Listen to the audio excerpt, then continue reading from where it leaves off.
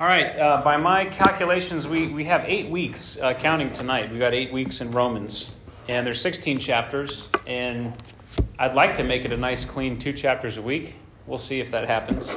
I think I can get through 1 and 2 tonight, and in a way that brings us to what I think God would have us hear and come under in this letter. So let's pray, and then we'll get into the Word. Lord, thank you for this letter. Thank you for the truth in it, and thank you that it has come to us, and we have the honor of receiving this life-giving truth. And I pray that you'd make us good hearers, that you'd open our hearts, that you'd open our ears and our minds to grasp, Lord, the truth that you have for us in this letter. But as we talked last week about how this letter's for us, it's for the small communities of God that are full of the Holy Spirit and that are seeking to live out the gospel in a dark place. Lord, I pray that we would be established and strengthened as a little church in the kingdom, Lord, in this place, and that it would bear fruit among us and in our city. In Jesus' name, amen. All right. Well, Paul, a servant of Christ Jesus, called to be an apostle, set apart for the gospel of God. This letter is really about the gospel of God and the implications of the gospel of God. And Paul's message to the Romans, to their community, which is made up of Jews and Gentiles, is that Jesus is it. Jesus is the one. The gospel is the proclamation of Jesus. And Jesus is the hope for the Gentiles. He says, I'm the apostle to the Gentiles. You all need to know that this Jesus is the Jewish Messiah, which doesn't just affect Jews. In fact, way beyond that, it affects the whole world. This is a matter of global importance. And he also has some words for his brethren, his kinsmen according to the flesh, he calls them in chapter 9. But this is what he says. He says that the gospel reveals the righteousness of God. It's the power of God for salvation, and it reveals his righteousness. That's what he has to say. And so we need to, that's what he says very plainly. This is what I'm talking about in this letter. And so we need to constantly come back to that as we progress through. We don't change topics, right? The whole letter is an expounding upon this gospel of God, this Jewish Messiah, who he says in the beginning was promised beforehand through the prophets in the Holy Scriptures. And it's about the Son of God, and he was descended from David according to the flesh. This is the King we've been longing for. And he was declared to be the Son of God in power according to the Spirit of holiness by his resurrection from the dead, Jesus Christ our Lord. He says, this is the one. This is him. And so he says, the gospel reveals the righteousness of God. And that reveal is a very important word. It means, it's the same word that is given to the book of Revelation, right? It's the apocalypse, we call it. But the revelation is an unveiling, an uncovering. Something that was hidden is now brought into plain sight, an opening, a tearing back of the veil. And he says the gospel tears back the veil. It brings us right into the control room of what God's been up to the whole time, right? It uncovers the whole plan of God and how he has, in fact, been faithful all along. In spite of the ups and downs of the nation of Israel, God's been in control, in complete control, and he's been completely faithful the entire time. That's what Jesus, this is how he did it. This is how he was up to. This is what he was up to. Ephesians 1 fills out this idea, or Ephesians 3 fills out this idea. Paul, again, talking about his ministry, his insight into the gospel. He says, Ephesians 3, for this reason I, Paul, a prisoner of Christ Jesus, on behalf of you Gentiles, assuming that you have heard of the stewardship of God's grace that was given to me for you, how the mystery was made known by revelation. Right? This was a mystery. They weren't quite sure. They were longing for it. They were praying for it. They were praying for the restoration, the consolation of Israel, the reestablishment of the Davidic kingdom. They were anticipating it. They were praying for it. And they were mourning for it and groaning for it. The mystery was made known to me by revelation. Same word. The gospel reveals the righteousness of God. As I have written briefly, when you read this, you can perceive my insight into the mystery of Christ, which was not made known to the sons of men in other generations, as it has now been revealed to his holy apostles and prophets by the Spirit. It's been revealed. Now, what is this mystery? That the Gentiles are fellow heirs. Now, isn't it interesting? We usually don't think of the great mystery of God being, hey, the Gentiles are heirs too. That seems to be like a marginal, oh yeah, this is for Jews and Gentiles. But for Paul, that's the gospel. This Jewish Messiah is really good news for you all. Because guess what? It's through the Jewish Messiah that God is bringing blessing and restoration and reconciliation to all the nations. The Gentiles, the nations, are fellow heirs, members of the same body, and partakers of the promise. What promise is that? That's God's promise to Abraham, to have a family that he blesses, and through whom he blesses the whole world. Partakers of the promise in Christ Jesus through the gospel. The gospel is a Jewish story. The gospel for Paul is God has been faithful to his promise to Abraham to have a family in the earth through whom he brings into the world a king, a Messiah, to establish justice and to make things right, to set up the way that it always was supposed to be. Of this gospel, he says, I was made a minister according to the gift of God's grace, which was given me by the working of his power. To me, though I'm the very least of all the saints, this grace was given to preach to the Gentiles the unsearchable riches of Christ, and to bring to light for everyone what is the plan of the mystery hidden for ages in God, who created all things. From the very beginning, from creation, this mystery was hidden for ages. And this is what he says in Romans. It reveals the righteousness of God. This was according to the eternal purpose that he has realized in Christ Jesus our Lord. So another great statement about what Paul's life was all about. He had found in Jesus the fulfillment of all those promises that he had given his life. And Paul was a student of the Word, a student of Torah. He was zealous for the traditions of the Father. He was looking for the kingdom.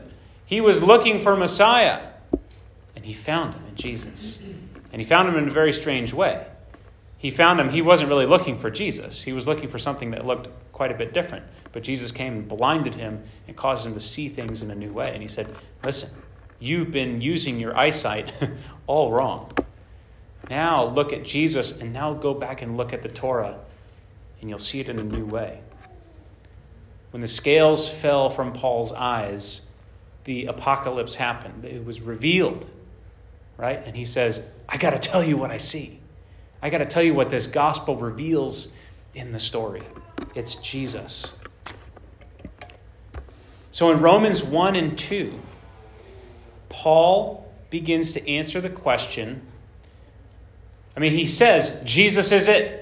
Jesus is everything. That's what he spends the first half of chapter 1 talking about. But then he kind of rewinds a little bit, and he begins to answer the question, what is the promise that Jesus is the answer to? What is the problem? What is the problem that Jesus is the answer to? All right, Jesus is the answer. He is the one. He is the fulfillment. Now, what is the problem that he's the solution for? And that's what he begins to unpack. Why is this good news? What is the state of things? And what is Jesus the answer to? What problem is Jesus the answer to?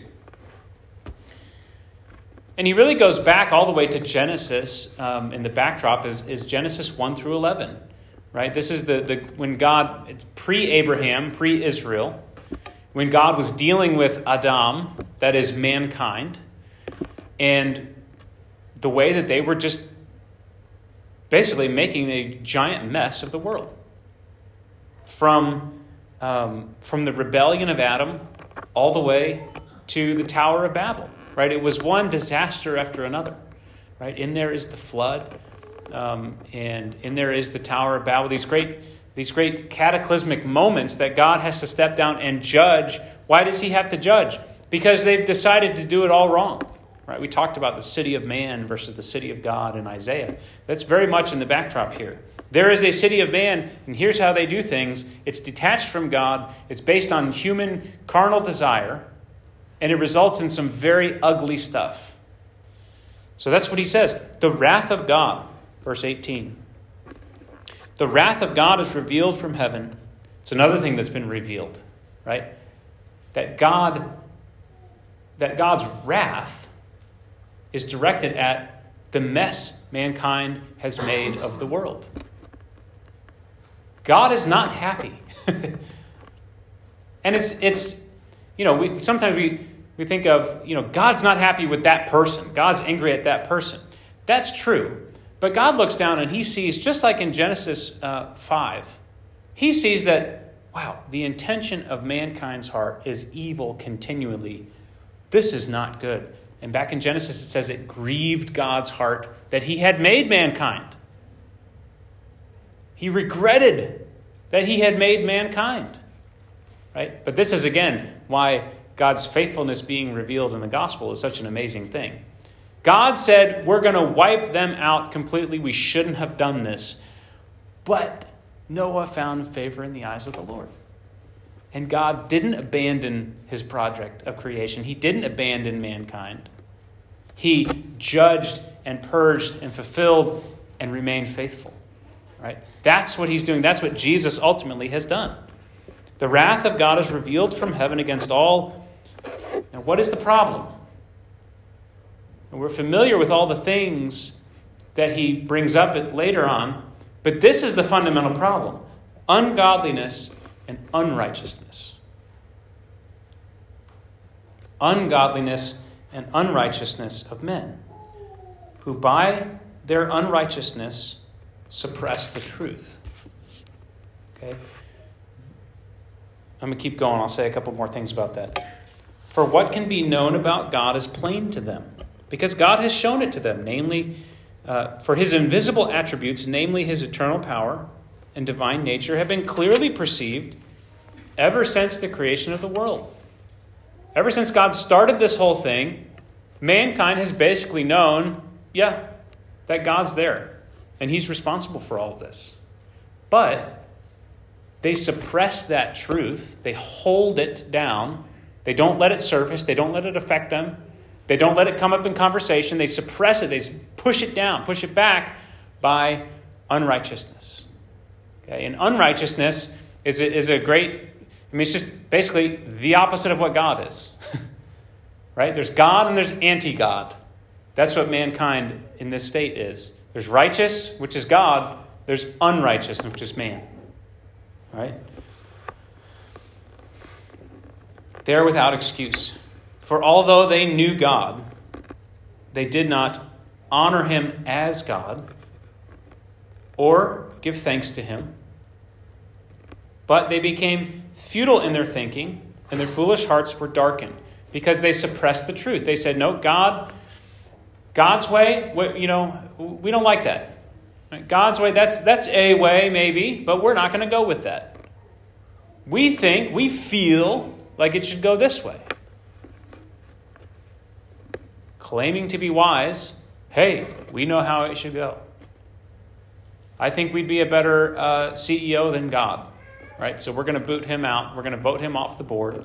And we're going to set up this company, this organization, in the way that we feel is according to best practices. We claim to be wise. They became fools. Right? The best efforts of mankind, when detached from an understanding of who God is and what he likes, what he doesn't like, is foolishness. Claiming to be wise, they became fools. And this comes back up in chapter 3, the verse we all know from Romans. All have sinned and fall short of the glory of God. This is where Paul introduces that idea. We were created for glory. We were created for godliness, right? Which is another part of the problem. We're ungodly. We're not like God. We were created in his image, right? If you think Genesis, backdrop, he created man in his own image, after his likeness, to govern the earth, to work it according to what God revealed to them about the way it works. Also in the beginning was wisdom. We read in Proverbs 7 or 8. God created the world through wisdom and was revealing that wisdom to Adam as he would relate with him, and they walk together in the cool of the garden in the garden in the cool of the day. But they ditched all of that. They said, we don't want God's input. We know how it's done. And so they exchanged the glory that they were created to walk in and reflect. Right? They were created to reflect God and then to order the world according to his desires. That's godliness and righteousness. The problem is that they don't look anything like God, and they're shaping the earth according to their desires. That's ungodliness and unrighteousness. So you see the root of the problem. We don't want to look like God, and we don't want to do it his way. That's the problem. That's the heart of it. They exchanged the glory of the immortal God, and because mankind was created to worship something, they had to fill that void with whatever they could. And so rather than, we've turned our back on God, we suppress the truth and unrighteousness, we want to do it our way. We want to define good in our own way. They got to worship something. God's created a glorious world. And so they start to worship things that God has created. And this is the great irony, right? Therefore, God gave them up in the lusts of their hearts to impurity. Fine, you want to do it your way? You want to follow your own desires? Watch what comes of the world. Watch what happens. And we did, and very quickly, it became a complete disaster. Right? It went very wrong very fast. The dishonoring of their bodies among themselves, because they exchanged the truth about God for a lie and worshipped and served the creature rather than the Creator. That's the great irony. Why do you give yourselves, and it's not just worshiping a cow or worshiping the sun, it's also worshiping my own desires, my own body, right? That leads to the dishonoring of my body. When I elevate me and my bodily desires above anything else, it becomes a gross perversion of what my body was created for. And so there's a dishonoring of the body. For this reason, God gave them up to dishonorable passions. For the women exchanged natural relations to those that are contrary to nature. And men likewise gave up natural relations with women and were consumed with passion for one another. Why does he bring this up at this point? Genesis, right? Why did God create man? To reflect him. And how did he create them? Male and female. For each other. Right? This was part of God's plan. All the way in the beginning. It's not because, and they got so bad that they became homosexuals. That's not what he's saying. He's saying they were created by God in a beautiful way, glorious way. Male and female is the glory of God. And they've gone, look, here's how little they understand about God and why they were created. Men are consumed with passion for one another. Right? It's not that this is some sort of ultimate sign of the degradation of society, although I think it is one. But what Paul's saying is, hey, what's the reason behind all this? Why do we exist? What's our identity? Hey, we were created in a glorious way, and male and female is a key part of that glory, and we've even thrown that out the window. You can't get much more fundamentally ungodly than that. Does that make sense? Men likewise gave up natural relations with women and were consumed with passion for one another. I mean, it's a sign that a society has completely lost its way, has completely suppressed truth in unrighteousness. Right? The basic function of the human being which is male and female, one of the most basic things about society, right? It's how humans themselves reproduce themselves. It's how they exist. It's how they survive, male and female. If it wasn't for male and female, there would be no more humans. And they give, it's such an irony, right? It's such a gross, degraded irony that they worship the creature rather than Creator. And so it's idolatry, right? This is what Paul is saying, that this is where idolatry takes you. Idolatry being worshiping anything except God.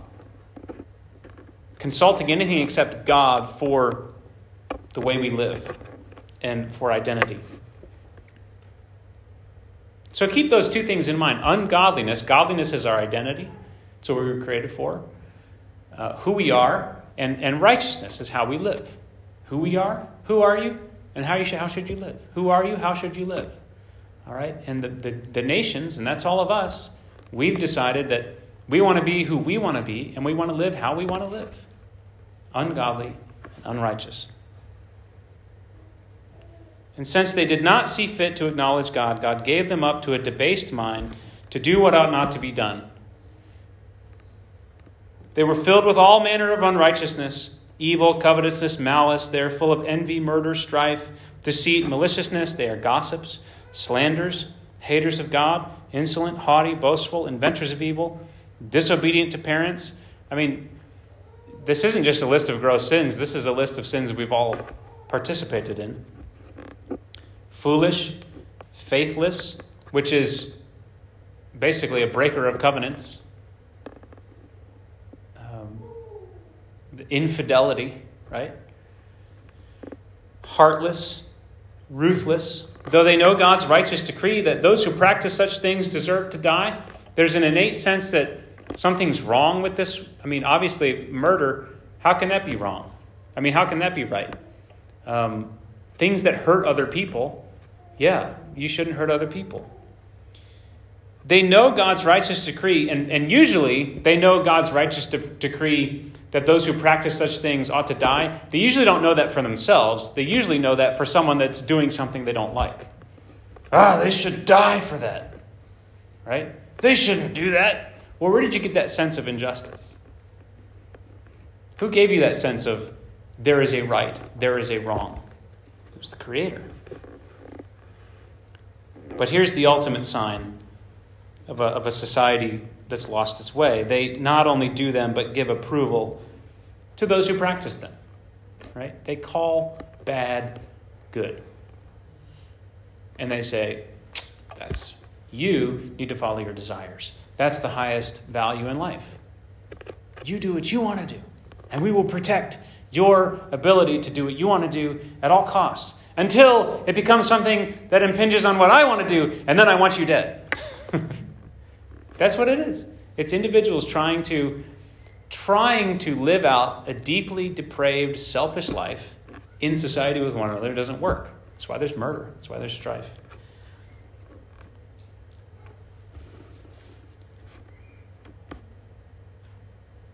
And Paul is saying, God's upset about this. And he is coming to judge the earth. And he will pour out his wrath on the ungodliness and the unrighteousness of mankind. He goes on in chapter 2 to talk about how there is a day of judgment. God will reveal his wrath against this. And I love what N.T. Wright, he says, it is part of the covenant faithfulness of God. God would be an unfaithful God if he did not pour out his wrath on this. He says, it's part of the covenant faithfulness of God that he must react with extreme hostility to all the idolatry which corrupts and destroys and defaces. God's not pouring out his wrath because he's a petty God who wants it his way. He's pouring out his wrath because he created a very good thing that these people who decided they knew better decided to just destroy and deface, right? And degrade what God created for glory. So God says, this will not be. This will be glorious, and I will pour out my wrath, and I will remove everything. And I will cast it out. I will remove it in my wrath so that it can be restored to what it was always meant to be.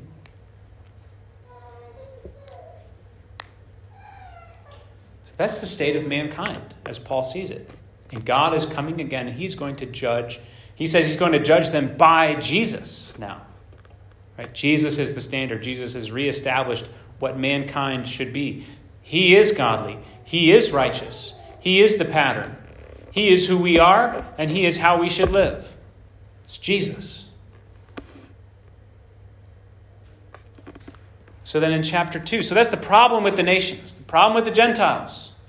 But now, Paul says, right, the gospel, the righteousness of God is revealed. And it's the power of God for salvation to everyone who believes, to the Jew first, and also to the Gentile. And that's somewhat of a refrain in these opening chapters. The Jew first, and also to the Gentile. So he presents the situation of mankind, but now he says, now let me talk to you Jews. You have there's something unique for you to hear in this. So he says, therefore you have no excuse, O man, every one of you who judges. For in passing judgment on another, you condemn yourself. So first of all, if you do any of this stuff, but also don't like that other people do it, what are you doing? That doesn't make any sense. Right? If you want to murder, or if you want to go over here and gossip, but you think that people who murder should be put to death, you have no right to say that. Right? If you're not going to embrace the righteous way of life, you're no better than the murderer. Right? You're just exercising your carnal desire in a different way. In passing judgment on another, you condemn yourself. Because you, the judge, practice the very same things. We know that the judgment of God rightly falls on those who practice such things. Do you suppose, O man, that you who judge those who practice such things and yet do them yourself, that you will escape the judgment of God? But because of your hard and impenitent heart, you are storing up wrath for yourself on the day of wrath when God's righteous judgment will be revealed. So first of all, yes, the nations, the pagans who have gone astray, God's wrath is on them. But God's wrath is also, and maybe in a unique way, on those who want to judge and look around and say something's wrong, and it's you all. Something's wrong in the earth, and it's the other people. It's them. He says, you too are storing up wrath for yourselves. Because you do some of the same things as them. You're not consistent. So God's coming to judge sin, unrighteousness, ungodliness. He's also coming to judge hypocrisy. He will render to each one according to his works. To those who by patience and well-doing seek for glory and honor, which is what mankind was created for. If you want to find your way to the way that God created you and the way he wants you to live, and you spend your life seeking that out, it's not that he doesn't say, unless you do it perfectly, you're going to hell. He says, hey, if you seek for this stuff, if you know that, hey, we were created for a purpose, I want to know that. He says, God will give you eternal life. You'll enter into that life that you were created to live. If you want to, if you seek for it. But for those who are self-seeking, that's really the fundamental problem. Self-seeking, and do not obey the truth, but obey unrighteousness, doing things the way I want it, there will be wrath and fury. There will be tribulation and distress for every human being who does evil. Yes, you Jews too. To the Jew and to the Greek. But glory and honor and peace for everyone who does good. The Jew first and also the Greek. Right? So here's a key verse here. For God shows no partiality.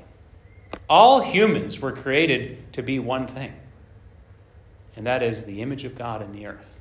Jew, Greek. That's why Paul says some other things elsewhere. He says, there's no distinctions, right? Jew, Gentile, even male, female. We're kind of throwing that out because why?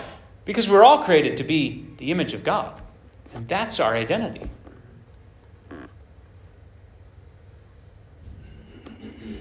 So, Gentiles, And even hypocrites the moralists among us, Jew or Greek moralists, hey, we have a moral system. No, God's coming for you too.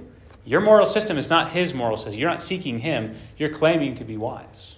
And you're actually becoming a fool. And to add to that, you're also a hypocrite because you do the same things that you don't like. Verse 12, chapter 2. For all who have sinned without the law will perish without the law. And all who have sinned under the law will be judged by the law. Okay, we're still talking about how God shows no partiality. For it's not the hearers of the law who are righteous before God. Now he's really starting to push on the Jews. The hearers of the law. We have the law. We've received it. Yea, we have a way to live. But they're not justified. They're not set right. And justified is really from the same root word as righteousness. They're not made righteous because you were given the law, because you heard it. But it's the doers of the law will be justified. Kind of by definition, right? If the law is the righteous way to live, then if you don't do the law, you're not justified. The way you live is still not right. For when Gentiles, and then now he's going to say, now listen to this, guys.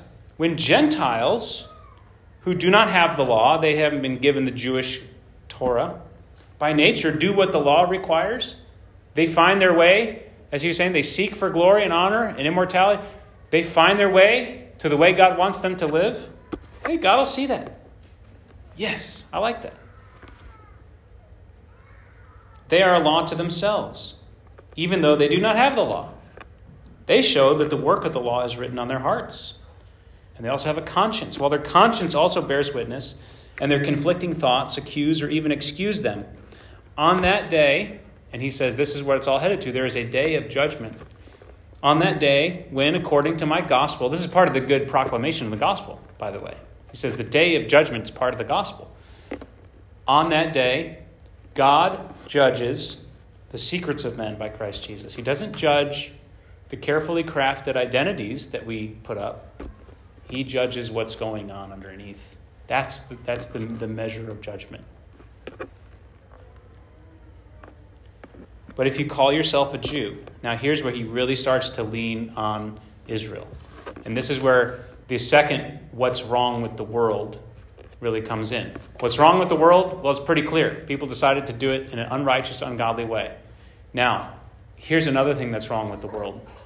God's people, who were meant to be the solution to this problem, they're also hosed. They've also gone astray.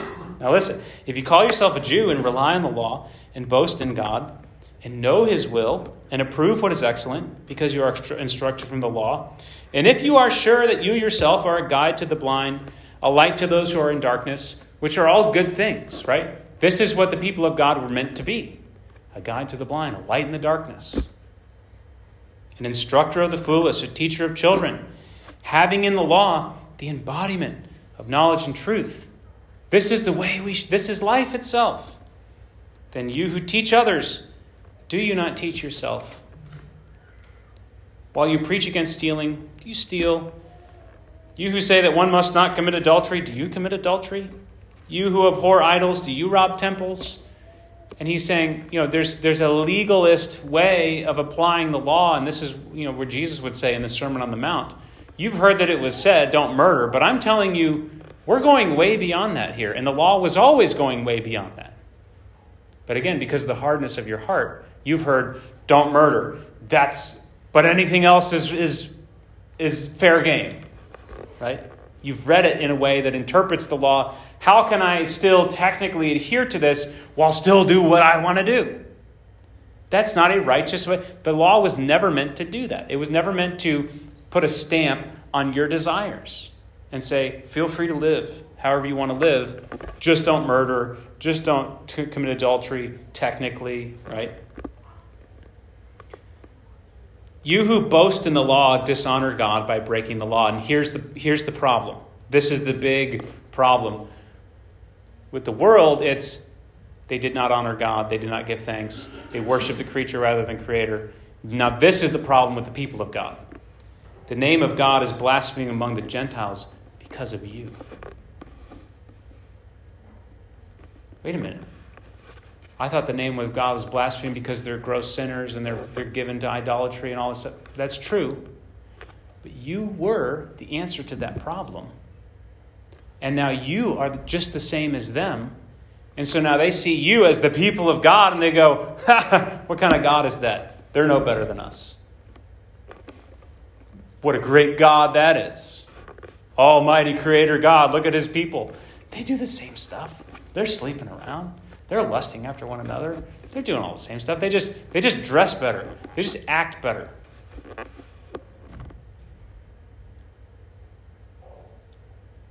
They go around and they're proud that they're circumcised. I'm marked as the people of God. And he says, that's great. That's of value if you obey the law. But what good is a physical marker if that's the only Israelite thing about you? If you break the law, your circumcision becomes uncircumcision. So if a man who is... Now this would have been scandalous in the ears of the Jewish audience. If a man who is uncircumcised keeps the precepts of the law, will not his uncircumcision be regarded as circumcision? That's inflammatory speech. But he's saying it doesn't have to do with the way you identify yourself as the people of God. Are you godly? Are you righteous? You're in the same boat as everybody else. Then he who is physically uncircumcised but keeps the law will condemn you, who have the written code but break it. No one is a Jew who is merely one outwardly, nor is circumcision outward and physical, but a Jew is one inwardly, and circumcision is a matter of the heart, by the Spirit, not by the letter. His praise is not from man, but from God. So the problem with Israel is that they have the answer. They know God's solution to the problem. It's written there in the law. But they don't give themselves to it. They make it some sort of exclusionary thing, and they say, well, we are the people of God. Keep those people out. Praise the Lord that he has chosen us. And he's going to address this proud mindset. In chapter 9, he says, I didn't choose you because of you. I chose you to show the world that when I choose someone, I can be faithful to them no matter what they do. Watch me do it. I'm choosing Jacob, not Esau. Esau had the birthright. I'm going with Jacob. Now watch what I can do with Jacob. He's a nobody. He's a conniver. But I'm going to be faithful. You watch. I'm going to save the world through his seed. Watch me do it. That's what he's talking about. And Israel thought, hey, he chose us because we're something and we're special. So, these first two chapters, what's the problem that Jesus addresses? Well, mankind's gone astray. But also, Israel has gone astray. And so this is like the semi's gone off into the ditch, and then the tow truck that we sent out went into the same ditch. That's the gist of what he's talking about here. And now we got the tow truck, and that was my solution. Now how are we going to get both of them out of the ditch? And then here he sets the stage for Jesus the Messiah. He's the answer to both problems. He is going to bear all the sins and failures of Israel. And in doing so, he's going to become what Israel was always meant to be. And in doing so, all of the nations will now be able to come to God, which was always the purpose, always the plan. So a couple of applications. Number one is that we need to understand, we need to keep the main problem. Sometimes we get, what's the disease? Sometimes we focus on certain symptoms based on our sensibilities and based on our cultural situation. We focus on different symptoms of the problems and we really go for those. But sometimes we miss the actual problem. The actual problem is universal. It's the same with every single person. You want to do it your way, not God's way. The problem isn't that it's a homosexual. The problem isn't that there's adultery. The problem isn't that someone is just full of rage all the time. The problem is that they've turned away from God. They don't know that they were created to reflect his glory, and they don't know that they were created to live in a righteous way that brings life to the world around them. That's the problem. People, they know it, but they've suppressed it. And they bury it down, and they want to keep doing things their way. So we need to keep the main problem, not just get distracted by the hot sin of the week that makes us, we're in danger then of becoming the people that he addresses. Well, don't get all hot and bothered about that sin when you're still struggling to just love your parents. It's the same root, right? So don't get all judgy about that while you're still struggling with this thing over here. You guys are in the same boat. You don't know who you are and you don't know how to live. And Jesus is here to show us both things. A life of sin. So the problem is people living apart from God according to their own desires. There's lots of socially acceptable ways to do that. And there's lots of really ugly, nasty ways to do that. But it's the same thing. It's sin. It's selfishness. A life of sin is not just people calling bad things good. A life of sin can also be people calling good things God. You see what I'm saying? Guess what? The sunset's great. But if your heart longs to just go and walk on that sunset beach, and that's what you long for in your deepest being, you're an idolater. Because what about the God who put that sun there? What about how he says about what you should long for and desire? All right? So sin's not just people doing bad things and saying this is good. It can be people doing very good things and giving themselves to things that aren't God.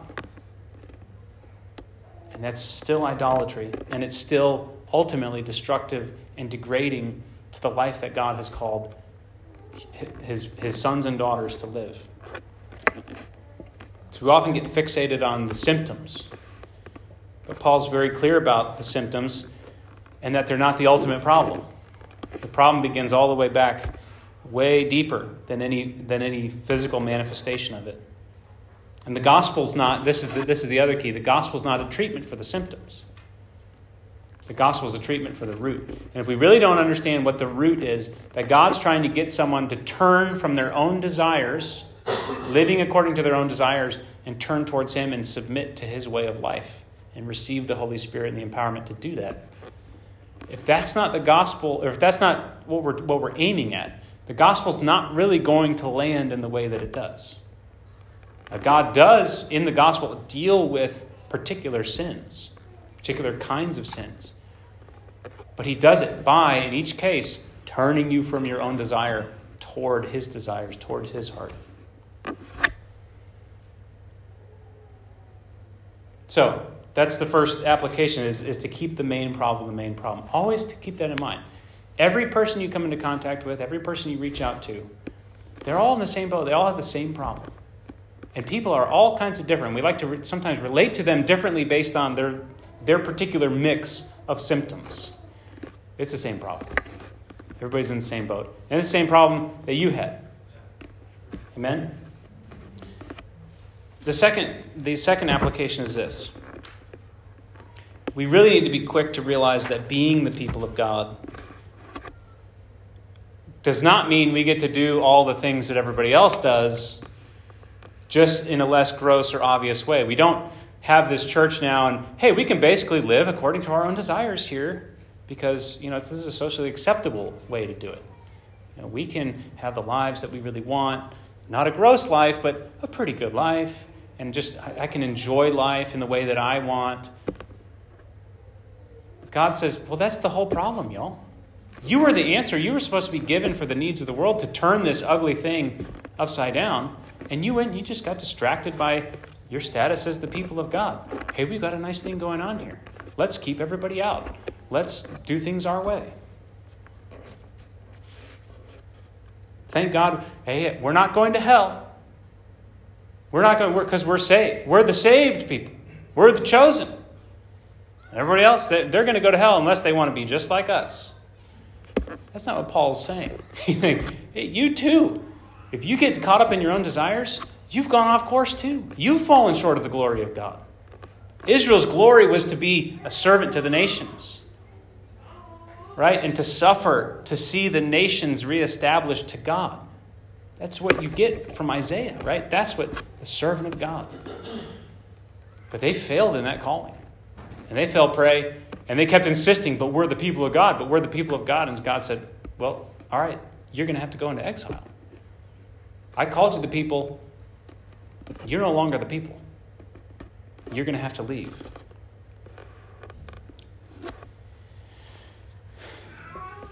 So if we are not doing our part, if we're not living out our call as the people of God now, to be restorers of the glory of humanity back to God, then we're just as much a problem as the problem that we think that we're addressing.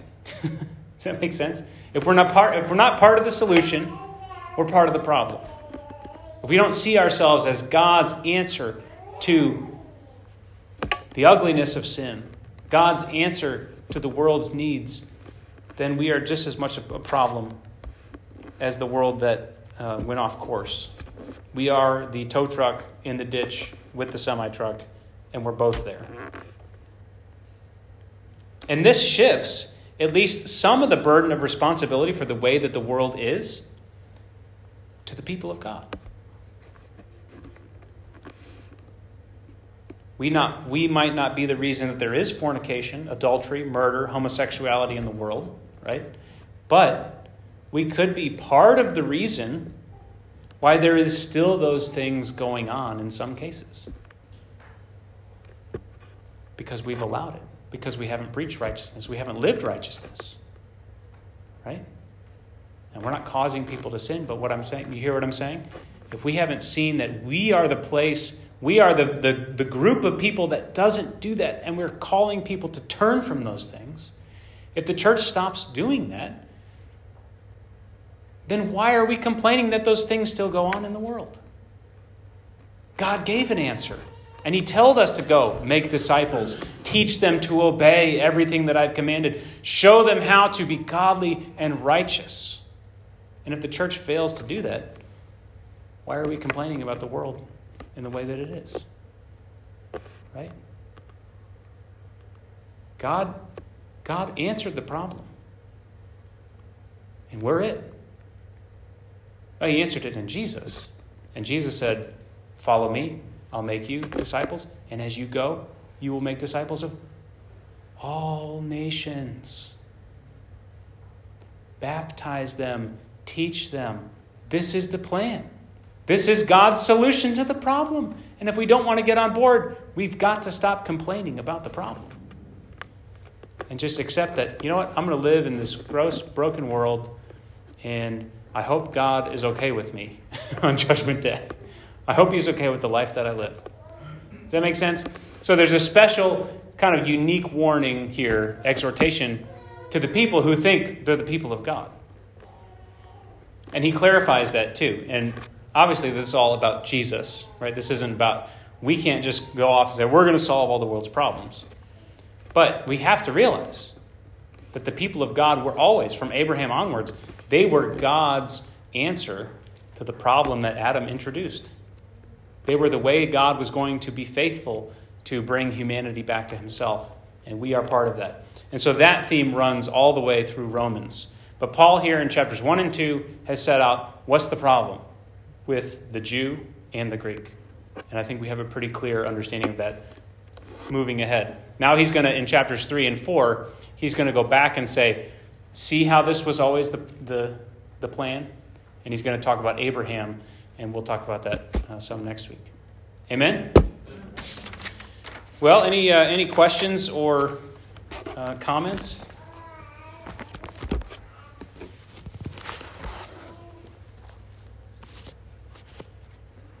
The question that starts chapter 3 is, so what advantage has the Jew? So is it just, should we just not even talk about that anymore? What about Israel according to the flesh? Paul's going to say, well, let me tell you. Some glorious things God has done through the Jews. And again, all of those culminate in Jesus.